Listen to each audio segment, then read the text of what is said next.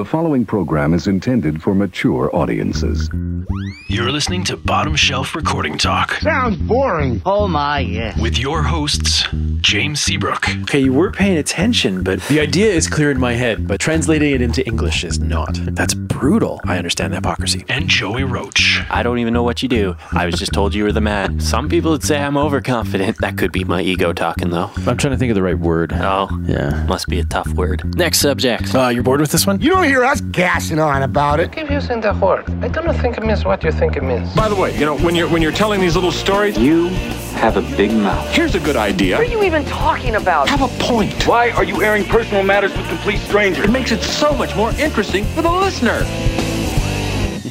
You can't words? Yeah. Man. Every time we get in a discussion where, like, I have to start using logic and explain to her how, how things work in my mind, which, I mean, whatever. That's a ball of wax right there. Yeah. It always devolves into, you can't even words, so why am I going to listen to your logic? It's a good thing she's as young as she is, because if she was any older, I'd really feel the need to come down hard on her about not using full sentences. Anybody that uses the term "you can't words," Oh, like that's part of the joke. I know, is she's I know. purposely talking bad because I do make sentences that are, like, in terms of grammar, make no sense. And I mean, both of her parents are like writers or whatever, so Right. she knows. I know, as the son of a writer, I'm the son. I'm a son. I hope that's been established. Yeah, Of a writer. And So, Mary's dad is a speech writer, and her mom is like a library person. See, evidence of my lack of words. okay. Yeah. Fair enough. All right. And an English teacher at one point, apparently, Right. from what I've been able to gather. Right. English was one of those languages that I simultaneously failed and passed with honors. I didn't care about high school enough to really do well in anything. I didn't either. I just didn't always have a lot else to do. I'm bored. I play computer games, or I go outside and walk around the farm, or I sit down and do homework. Sometimes I sit down and do homework. Although it was never homework. It was always, abstract things that didn't really apply, which is why I would fail but also get good grades. I had Okay. no word of a lie. I had an English instructor that enjoyed, maybe he was just humoring me, maybe I'm remembering everything wrong, but he enjoyed everything that I seemed to do a lot, to the point that on some assignments I would get like a 35 and a gold star, and then I'd get exempt from the final. 35 It was just and weird. a gold star. I know. All sorts of messed up. That is. That was if Mary was here right now, she'd be saying, "Oh, you got a banana sticker." But at the same time, he'd exempt me from the final Yeah. because I don't know, maybe he thought I would fail more. That would probably make more sense. Maybe. Yeah. Saw you were putting effort into it, so That's the thing, is I really didn't. Like, I would, still sounds like more effort than I put. I would be handed homework and it'd just be like, "Oh, I'm not doing that." we had a poetry assignment, and it happened to fall right around Christmas time. So he insisted that all the poems that we had to write fell in line with Christmas. That's in a some bad way. idea. Yeah, well, I'm just talking about I took it upon myself to spice up the presentation. I was not a good writer at this time. I don't think I was anyway. And I took 2 pieces of plywood, cut them to about 8.5 by 11 standard size, tied them together with rope, and engraved on the front Xmas. And that was how I handed it in. Then a whole bunch of pages inside. That makes me think of a poem I wrote. I still have it too. In school. We were being taught some kind of literary device of like where you take an object or a creature or something, but you write it as though it's the thoughts of a human being experiencing a thing or something like that. Right. And I wrote a poem that was like the point of view of grass being eaten up by a lawnmower. And Nice. It got published in a newspaper, I guess. I don't know. That's awesome. That's awesome. See, I did some of my better work in social class. Because we had to write an essay about, remember this one, it was grade 12. We had to write an essay about early industrial life in early industrialization time. I vague memories. It was 20 plus years ago. Anyway, so I took it upon myself to instead of write an essay, I wrote a first person perspective, not journal, but kind of journal like story of a guy getting up to go to work and then going to work and describing, up till lunchtime type of thing. And that was my essay. And I got a great mark on it. It was like 90 something, which to some kids isn't great, but to me that was fantastic. Yeah. But I hate don't to know bring how it her was up, an essay. but she's such a Nerd. Oh man, Mary is such a nerd. You're gonna get hell for that one. No, I call her a nerd all the time. But yeah, a 90 to her is like, oh, I'm doing bad. Yeah, see, I wish I took that approach. I was a 60s kid up until... I was both nerds 60s kid in comparison to me. Yeah, well... I was like a 30s kid. We've heard you word. Yes. Huh. You came in, you had a cool idea you wanted to talk about. Yeah. Well, because you try to force out of me ideas. I want you to kind of contribute to the show more than just sit there and look pretty. But I'm so pretty. It's true. That's how you get all the girls, man. Yeah. Okay. Well, that's how you got the one. I don't know about that. I'm pretty sure she would argue that too. Because it's certainly not your charm. Oh, man. All right. Anyway. All right. Your idea. I was approached by someone this week, and it made me think that this would be a cool little topic. Cool. I don't know how much talk out of it we could get, but... We'll stretch as much as we can. I'm sure. But I was approached by somebody, and they want me to do work, but the way they approached me about it was just amusing to me. Okay. Because I get asked a question like, what drum software do you use? And just like, I thought about it for a bit because like I don't really use drum software most of the time. Right. I usually, if I'm working with a band, it's just whatever the band gives me. That's fair. What I'll use. But like in the process of thinking about it, I realized that the question he was actually asking me was, what do I use to write with type of thing. And so I answer, Superior Drummer is the one I know the best, because it is the one I know the best. And, where was I going?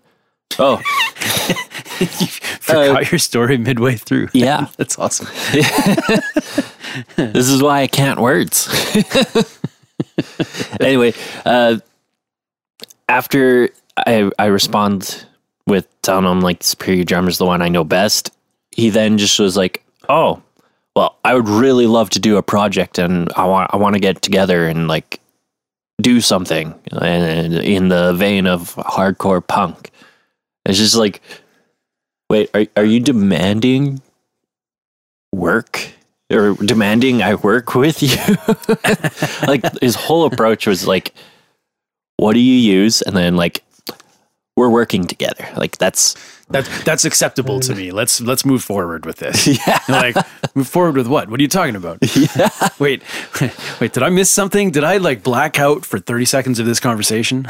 Yeah. So I don't know. I thought the topic would, or an interesting idea for something to talk about is like clients that, or potential clients that are just like, you're working with me now. Oh, okay. So I don't know how to word it properly. Right. I think I got my idea. I thought you were more thinking about how clients approach engineers in general. That would actually probably be a better idea out of the story. I mean, the story itself is something I want to talk about because it was interesting. Mm-hmm. What? And who is he? Is he a regular client? Is he someone you work with? Coworker, yeah. Okay. What department does he work in?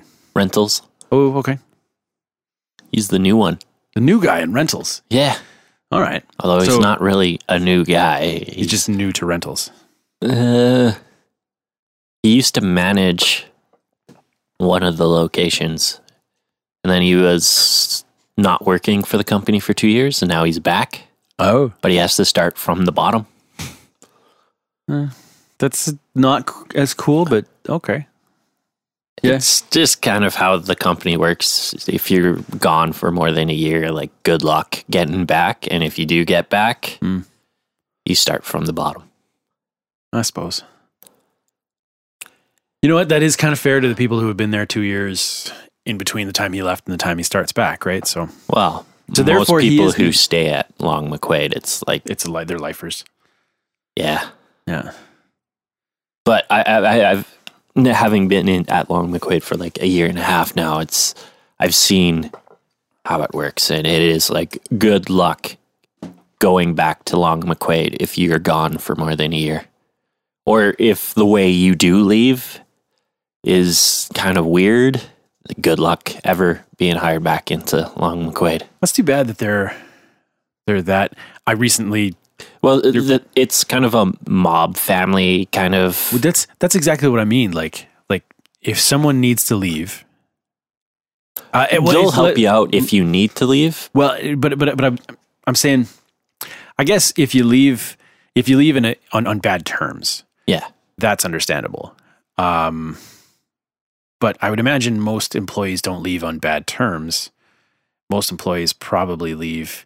I would hope most employees don't leave on bad terms. It's not even necessarily if you leave on bad terms. Like if you just leave because a better opportunity presented itself, and then the end of that opportunity comes, and it's just like, oh, I need to work again. Unless, you're on good terms with people who have some weight in the company to get you back in. It's like,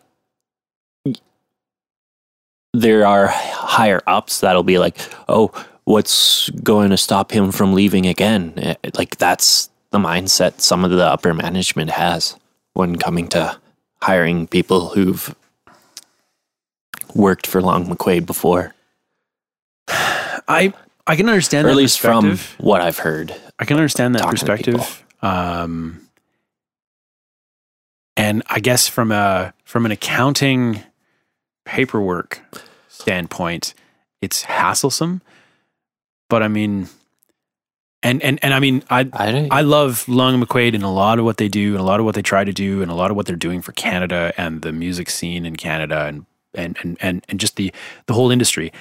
But that seems pretty petty because it's just Long McQuaid. Like it's just a salesman job. And I imagine most people that are working at Long & McQuaid have ambitions to something else. And I would hope that a big company like that would be above being petty.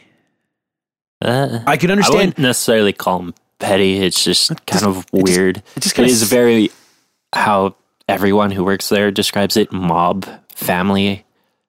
And that's exactly what I mean. Like that when I picture mob family, I picture like the Italian mob. I have my terrible Italian accent, but I picture a family that has too much pride, and that's what causes most of their problems. Yeah, I don't really. And I mean, I just maybe I'm using the wrong words here, but it's just. Well, we do know you have trouble with words. Yeah, well. It's just I've seen it. It's like pretty much the more you do for Long McQuaid, the better they kind of treat you. And like, I mean, sure. As soon as they hire you on, it's like they spent money to send you across the country to get training, and they're going to probably send me on a plane here next month. To do more training. To do more training. Do we need to schedule? Because I have no idea. All right. As soon as you know, we got to work that out. Because if I have to do a show solo. I've gotten a newsletter, and my newsletter says sometime in the middle of April at one of these 3 cities. So that's all I know about what's going on in April for my more training that I'm doing.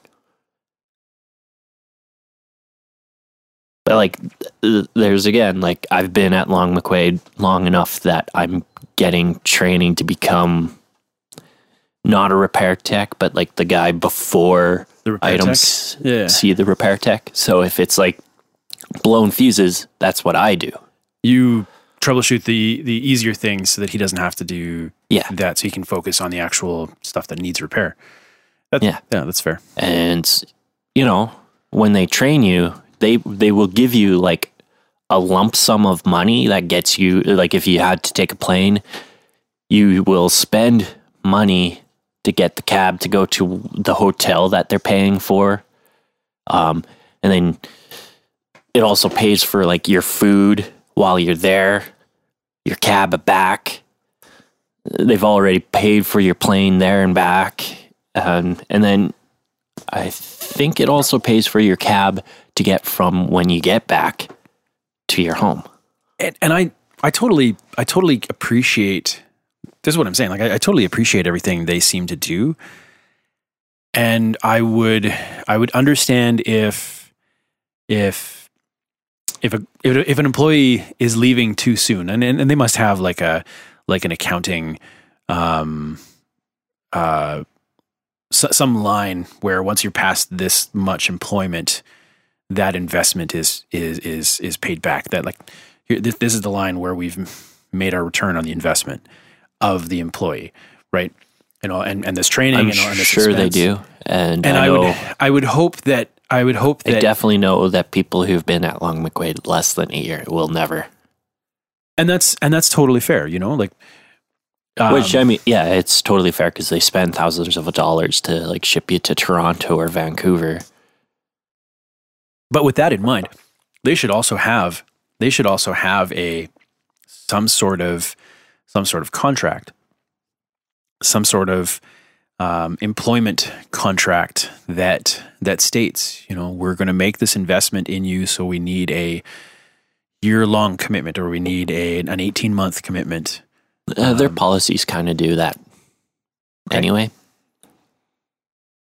Yeah, I would just think that someone who's gone through that training, if they leave for a short enough amount of time, then they can come. It would make sense financially, investment wise, to bring that employee back after a short amount of time if they want to come back, right? Yeah, I mean, there's just all sorts of scenarios in there where taking a hard mob life or mob family line seems it's disadvantageous. Just that Long McQuaid kind of looks at all their employees as kind of like a family. Sure. And then when you leave that family, like it's a weird situation of like you left the family and like, yeah, I don't know. I think some people just take it maybe too seriously that work in the company. Yeah.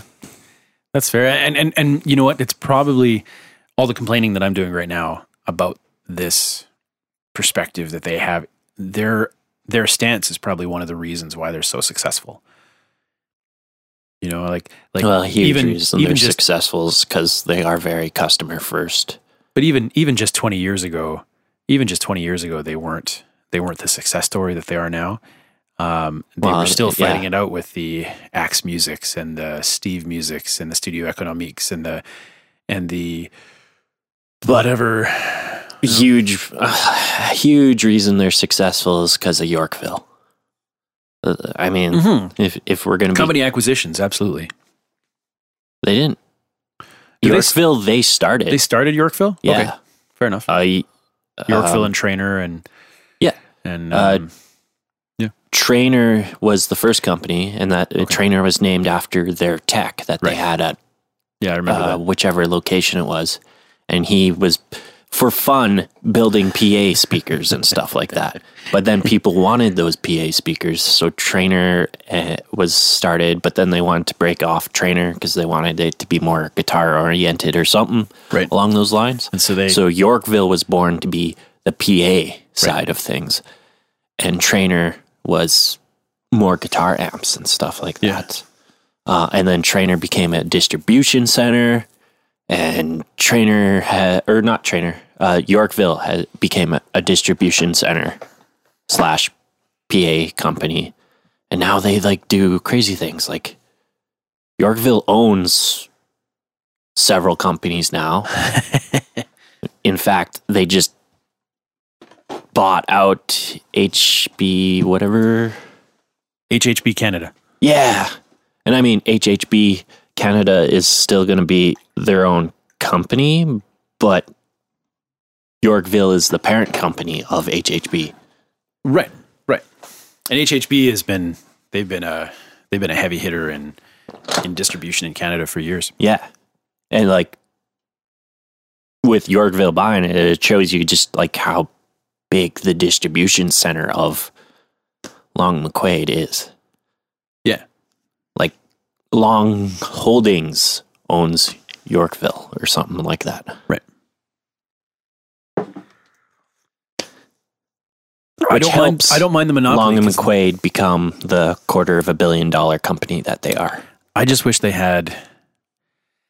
Their website still sucks. Yes. But they only have 10 programmers that are both working on our POS and that. Man. Something like that. They have a very small... Their website specifically, team. And it's been getting better. I just tweeted them. Yeah. As we started this podcast, I tweeted them. And so I hope they listen to this episode. They probably won't. But. Their website is specifically the reason why I don't shop more at Long and McQuaid. And that's fair. And I'm sure. At work, I use other companies' search bars. I know, right? The Sweetwater website down in the States is one of the best organized. I don't love it. Sweetwater and Musician's Friend are the ones I use at work myself a lot. I don't shop at either of them because the cross-border thing. Yeah, I don't shop at either one. I just use them so that I can get the information that I'm trying to get. But even Studio Economiques website is so much better than Long and McQuaid's, simply because it works. And Long and McQuaid's, the thing that I've noticed recently is that Long and McQuaid's website, the sorting tools, shut down a lot of other functions, and there's just all sorts of glitches in it. I was trying to find my way through something yesterday, and it was just nothing but glitches the moment I would get into the sorting tools.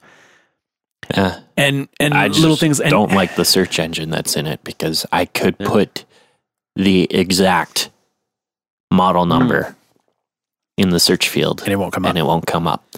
I can even put the SKU number on there and it won't come up. Oh man. So lots of work to go. I mean, they're trying, but I also, having gone to their head office, I've seen how it seemed to me that their computer side of things was pretty small. The bulk of which I think is the POS is what they work on mostly, which I mean is great because I think it's 80 companies or 80 locations across Canada. They want to make sure that we're all connecting to one another. Yeah. And they've improved the POS like immensely in the last year that I've been using it. But the website, definitely, it would be nice if they fixed that. Yeah. Yeah. But there's also like, I could go on about like some bureaucracy stuff that goes on about that. Companies, right? Yeah. Yeah. Yeah. Any other cool stories of what's going on at work? Oh, you know what? We totally tangented. We didn't even actually talk about the point of you starting that story. Or the point that you made that was better than the one that I originally thought of. So I don't know how you get approached normally to work on projects. Normally it's like an email. Occasionally it's a phone message because I rarely answer my phone because I'm usually doing stuff. Right. But I don't think I've answered any of the voicemails because I've always noticed that it was a rapper just by the way they talk. Right.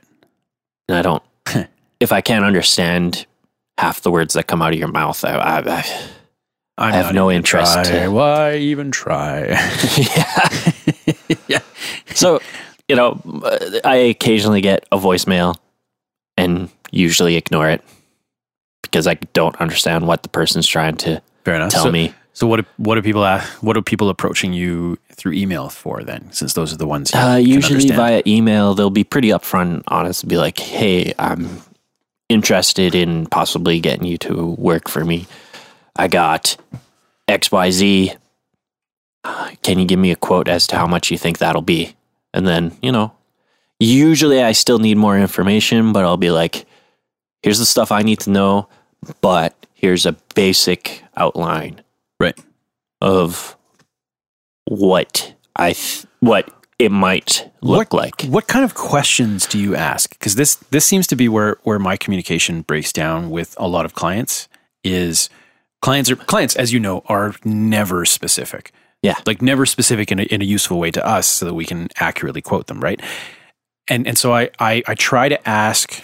I try to ask leading questions so that they'll actually give me useful information, short of providing them with a 20-question questionnaire, because that's what I really need.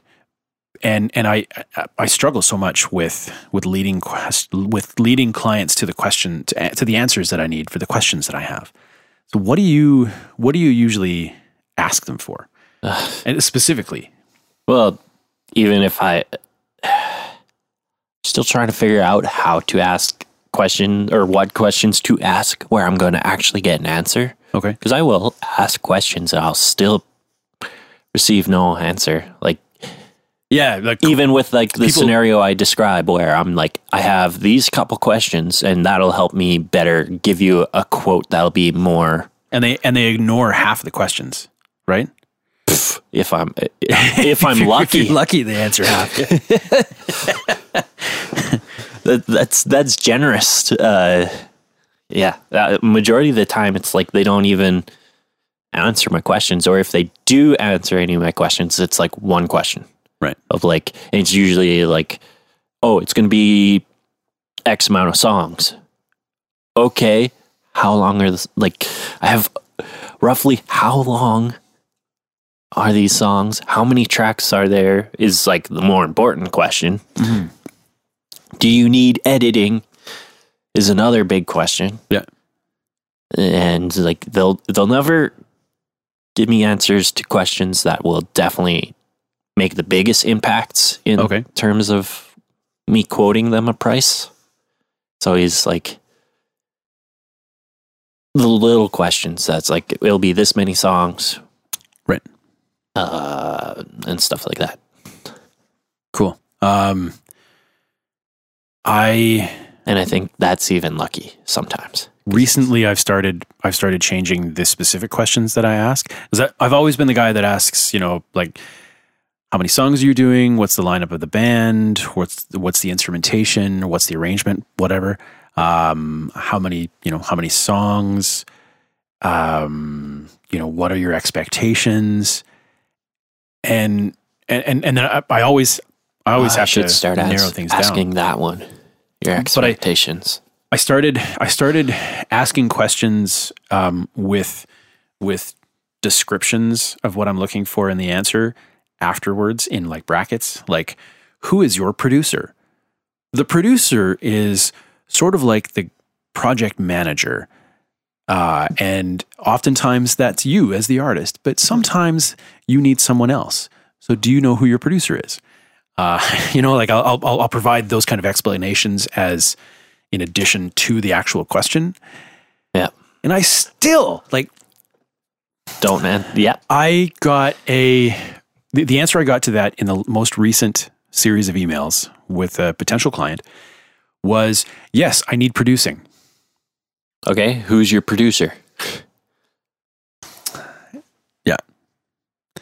Are you approaching me to be your producer? Well, and that's just it. And I'm slowly trying to narrow down. I know Tyson Travnik has he's got a pretty good actual questionnaire.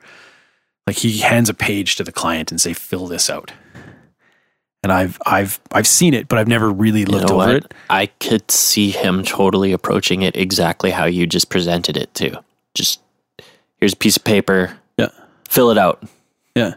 That's what his contract is. So just on point about it too. Just like, before we do anything, you have to fill this out. I'm not working on it. I'm not even looking at your project until you fill that out. I know, right?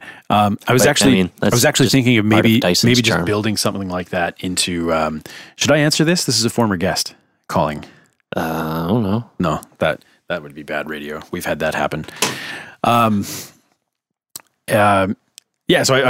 I've been toying with the idea of just maybe building all of that into the questionnaire that I have on my website. Like if you're contacting us, fill these out. Nothing's mandatory, but already at that point, asking for more details about the project. Because some of the details that I get for a project, when I say, what's the lineup of the band, or what kind of instrumentation or what kind of arrangement do you want for your song, they're like, well, I want some music and I want to sing.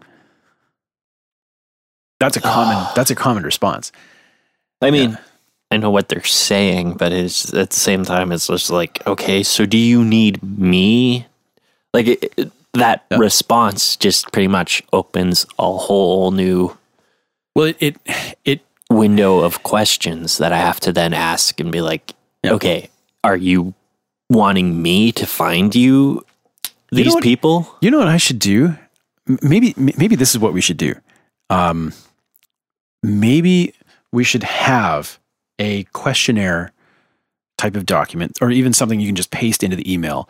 And instead of asking a whole bunch of questions, ask them, or say something in the email like, so in order for me to give you an estimate or whatever, I'd like to send you a questionnaire to fill out because I need a lot of information to be able to quote this project, to be able to quote your project, or to be able to help you with your project. So is it okay if I send you a questionnaire? And then take your time, fill it out, send it back.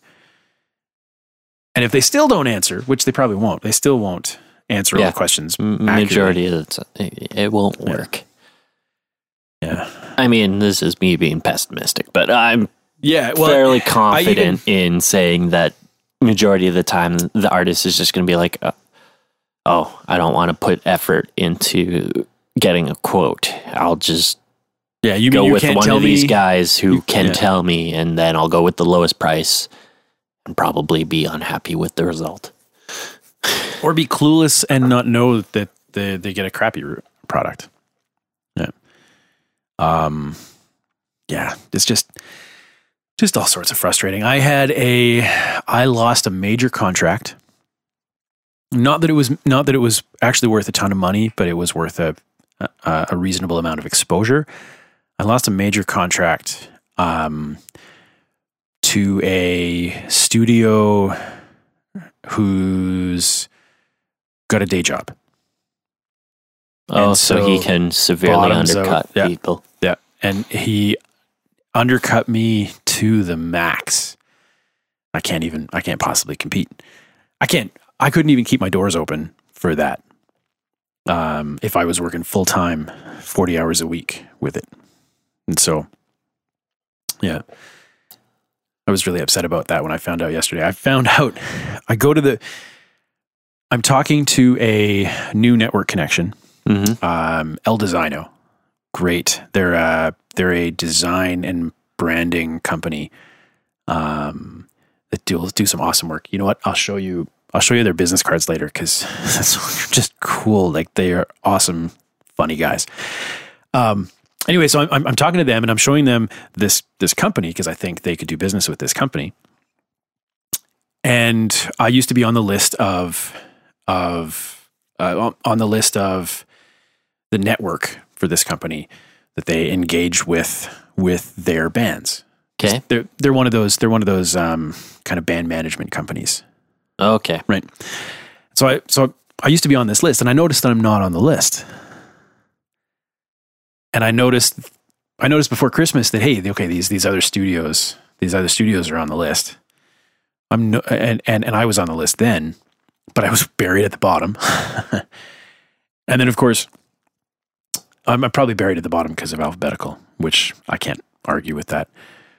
But I look at it yesterday and I'm not on the list. So I send the guy a text, send the owner of the company a text, and I say, hey man, like, just wanted to know what's going on. Did you guys decide to cancel our arrangement or whatever? And through a couple of emails, pretty sure he was just feeding me a line of bullshit. But they decided to drop me because these guys were cheaper. And their bands were more interested in cheaper. Of course they are. Yeah. Anyway, it was... and this is the same studio that undercut you? Yeah. Yeah. Well, yeah, the cheaper studio, yeah. Yeah. And I mean, they do good work, but the guy does work a full-time job somewhere else. Right? Yeah. Yeah. I don't know, man. Is it just a new studio? Mm-mm. No, I've been a studio that's been around. I don't want to mention their names because they're really good guys, right? Yeah. I've met the guy personally, and he's just doing business. He can afford to do this, and it's good business for him. And so I don't hold anything against him.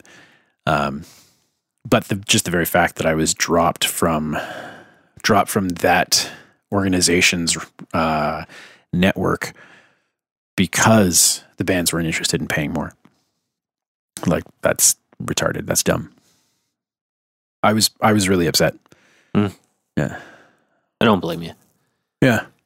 Anyway, so that I don't even know how I got tangented on that. Right. So I think back to this whole asking the right questions. Maybe it is just we just need to do the Tyson thing, and here's a questionnaire. I need all of this information, or I can't give you the answers you want. But I know. Or I deal with backlines all the time. I know that those questions will not be answered. Yeah. Maybe I should just stick with, I know your and my cases are a little different, but maybe I should just stick with the standard packages that I have. I have the live package. I have the one song in one day package. And then I have the radio ready package. Here's their starting prices. They go up from there. If you want to give me more information, I can give you more detail, but my approach lately has been like, I just would say, like, this is my default rate. And that's how I would describe it, is this is my default rate. This is what I tell everybody. And then it adjusts from there depending on if I really want to do the project or not. Right. Yeah. Yeah, that's fair. That's what Stu over at Sound Extractor does. I'm sure that's what a lot of studios do, actually. Well, it's more or less what I do, because if it's a full, like, 10 songs that I don't really want to do, it's like it's staying at my default rate. Right. But if it's like 10 songs and something that I know I'd be interested in, would be pretty highly motivated to get done, I'm going to drop my rate. That's fair. The only rate I have that I can't really drop is my recording rate. Like I always quote people, and I've had to explain how it works to them every time I quote people it, but I'll tell people it's $50 an hour to record. And then I have to explain to them that like I'm only making $15 out of that 50. Yeah. Yeah, exactly, right? Like the $15 an hour, that's what you're paying me. The rest is Going to the studio. going to the studio. Or wherever you need to rent to make their thing happen. Yep. Yeah. Yeah.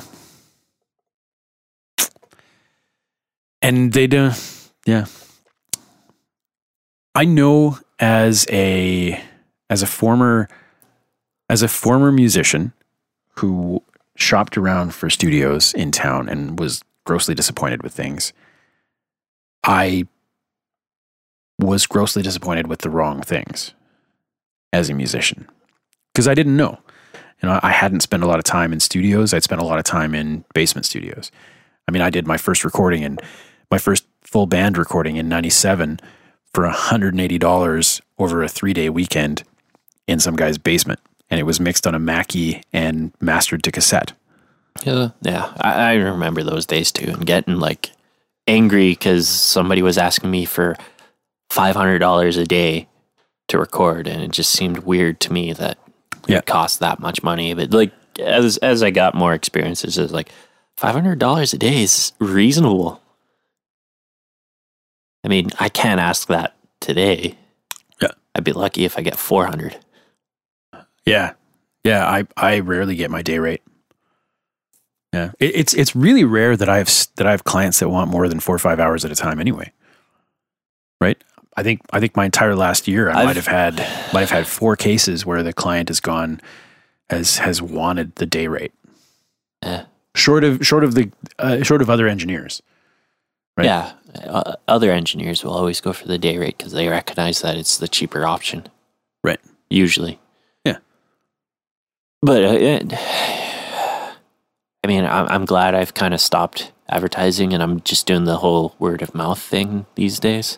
Right. Because I'm being incredibly picky with what projects I'm going to do. You have that luxury with the job. Yeah. And that's a good luxury to have. That's an important thing.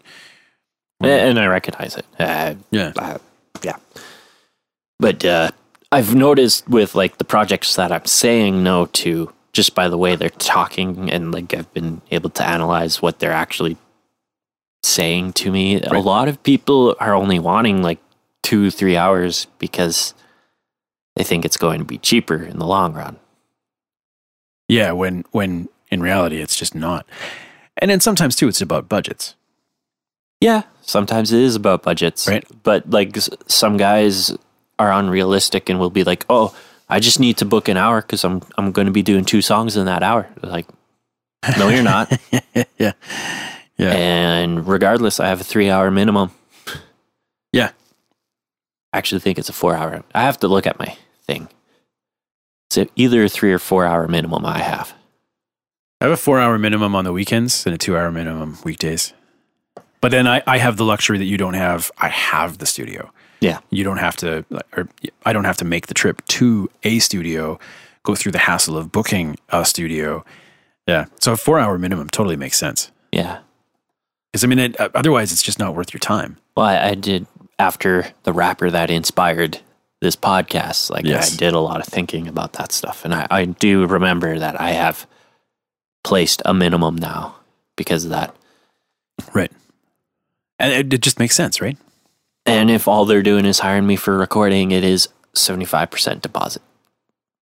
Thanks. I think that's fair. It is fair because I need it in order to secure the space. We need this. Yeah. You can't do that, then too bad. Well, like that rapper, like exactly. The deposit I did get for him was not enough to pay for the time. And then you ended up losing money. Yeah. Yeah. Not even factoring in the day you took off work. Yeah. And the travel time. If we did and the factor that in, it was just a tremendous amount of money I lost those 2 days. And it was a good learning experience. Oh yeah. Right. I learned a lot from the fact that Buddy wouldn't show up.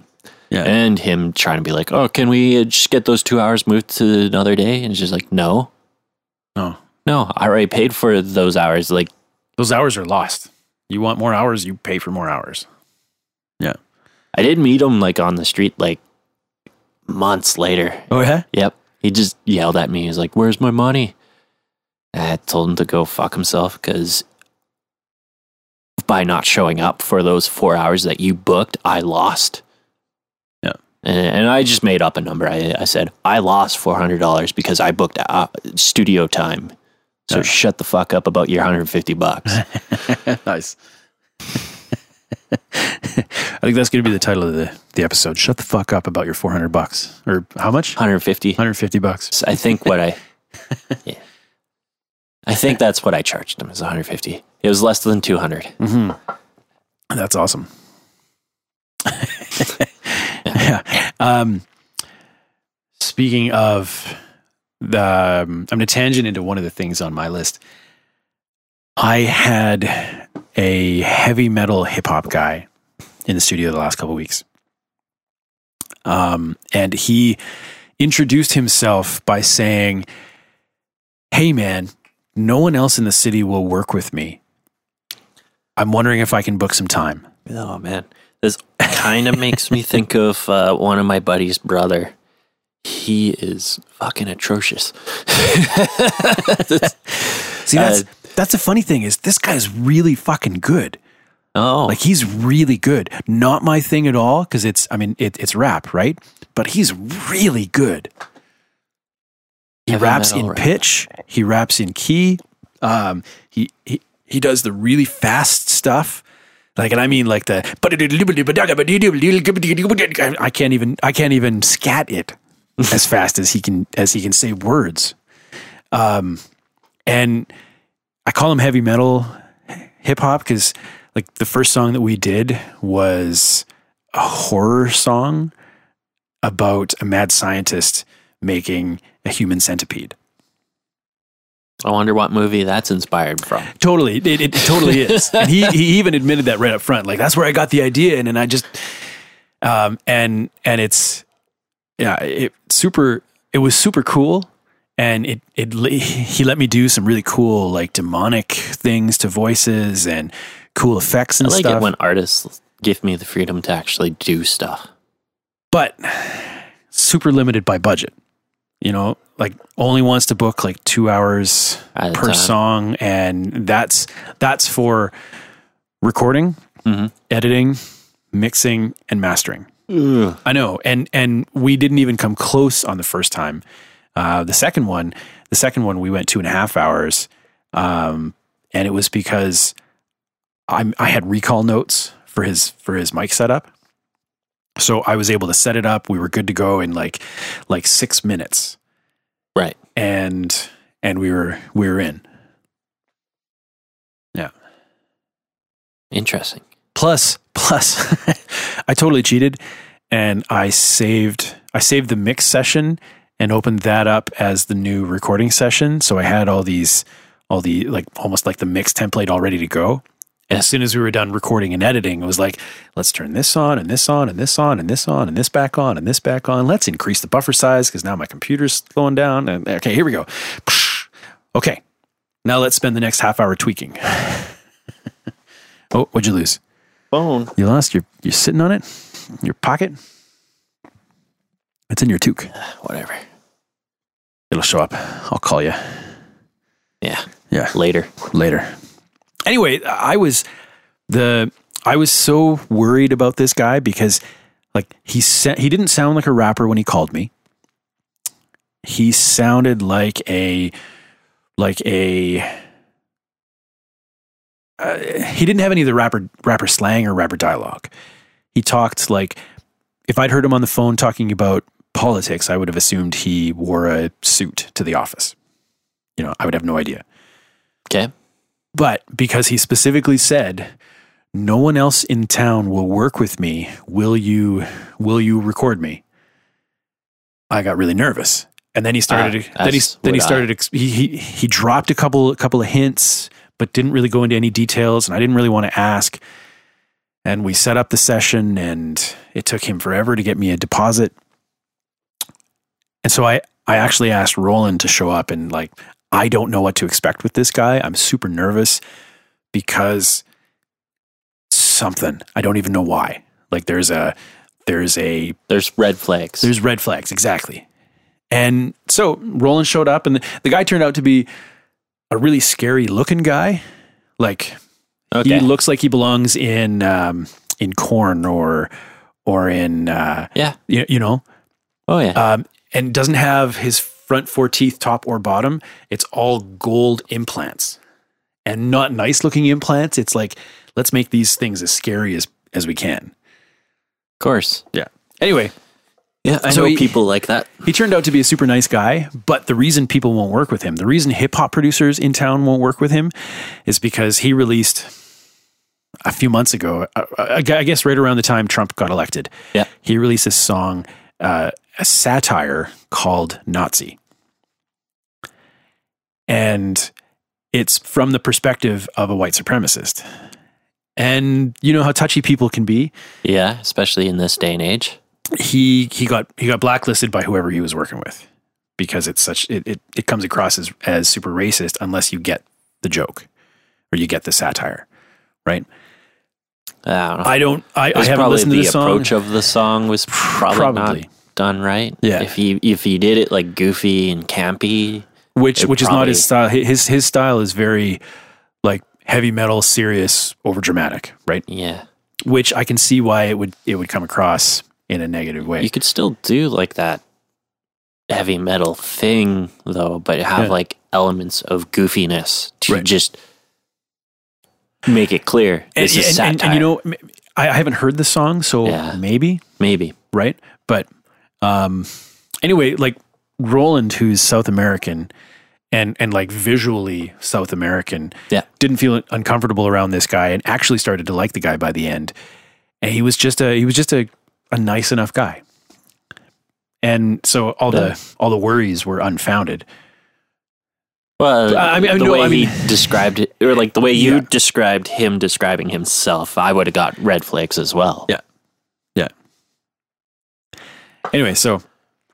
Although, usually when I hear I'm a rapper, I get red flags of like, that's you're going to rip me off. No, but he wanted to pay in advance. He's got a manager, that's also a rapper.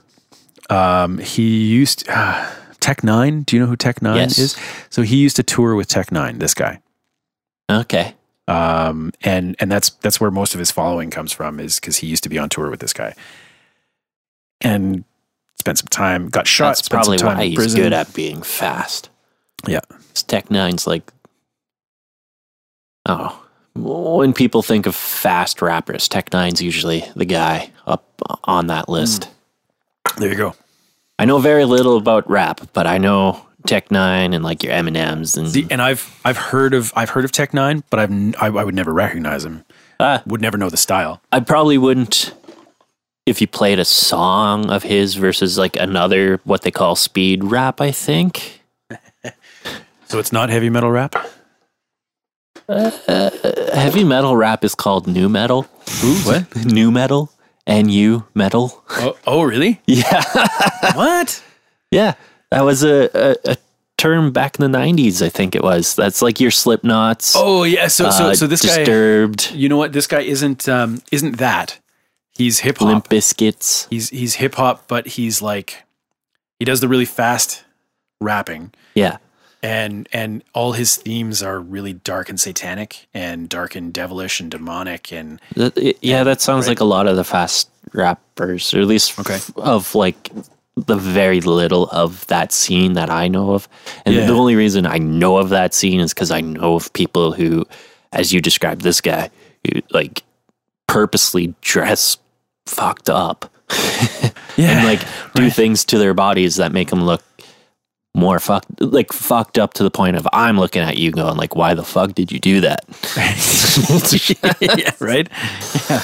Like I'm a person who shoved 4 needles into my lip and I'm going, why the fuck did you do that?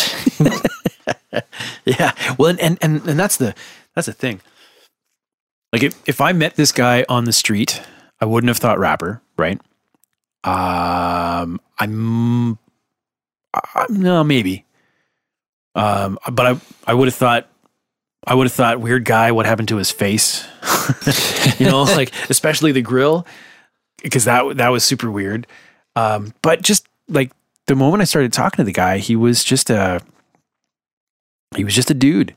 Yeah. You know, he had That's the rappers I like, the ones that don't freaking think that the slang is acceptable in like a professional setting, that know that like people like you and I right don't know what any of those fucking words mean. Yeah, right. And he talked about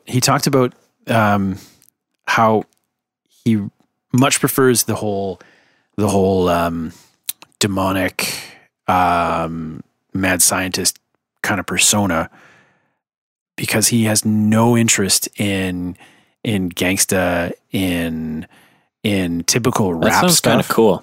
Yeah, you know what? Maybe after I'll play the song, because the Human Centipede song, just called Centipede, turned out really cool.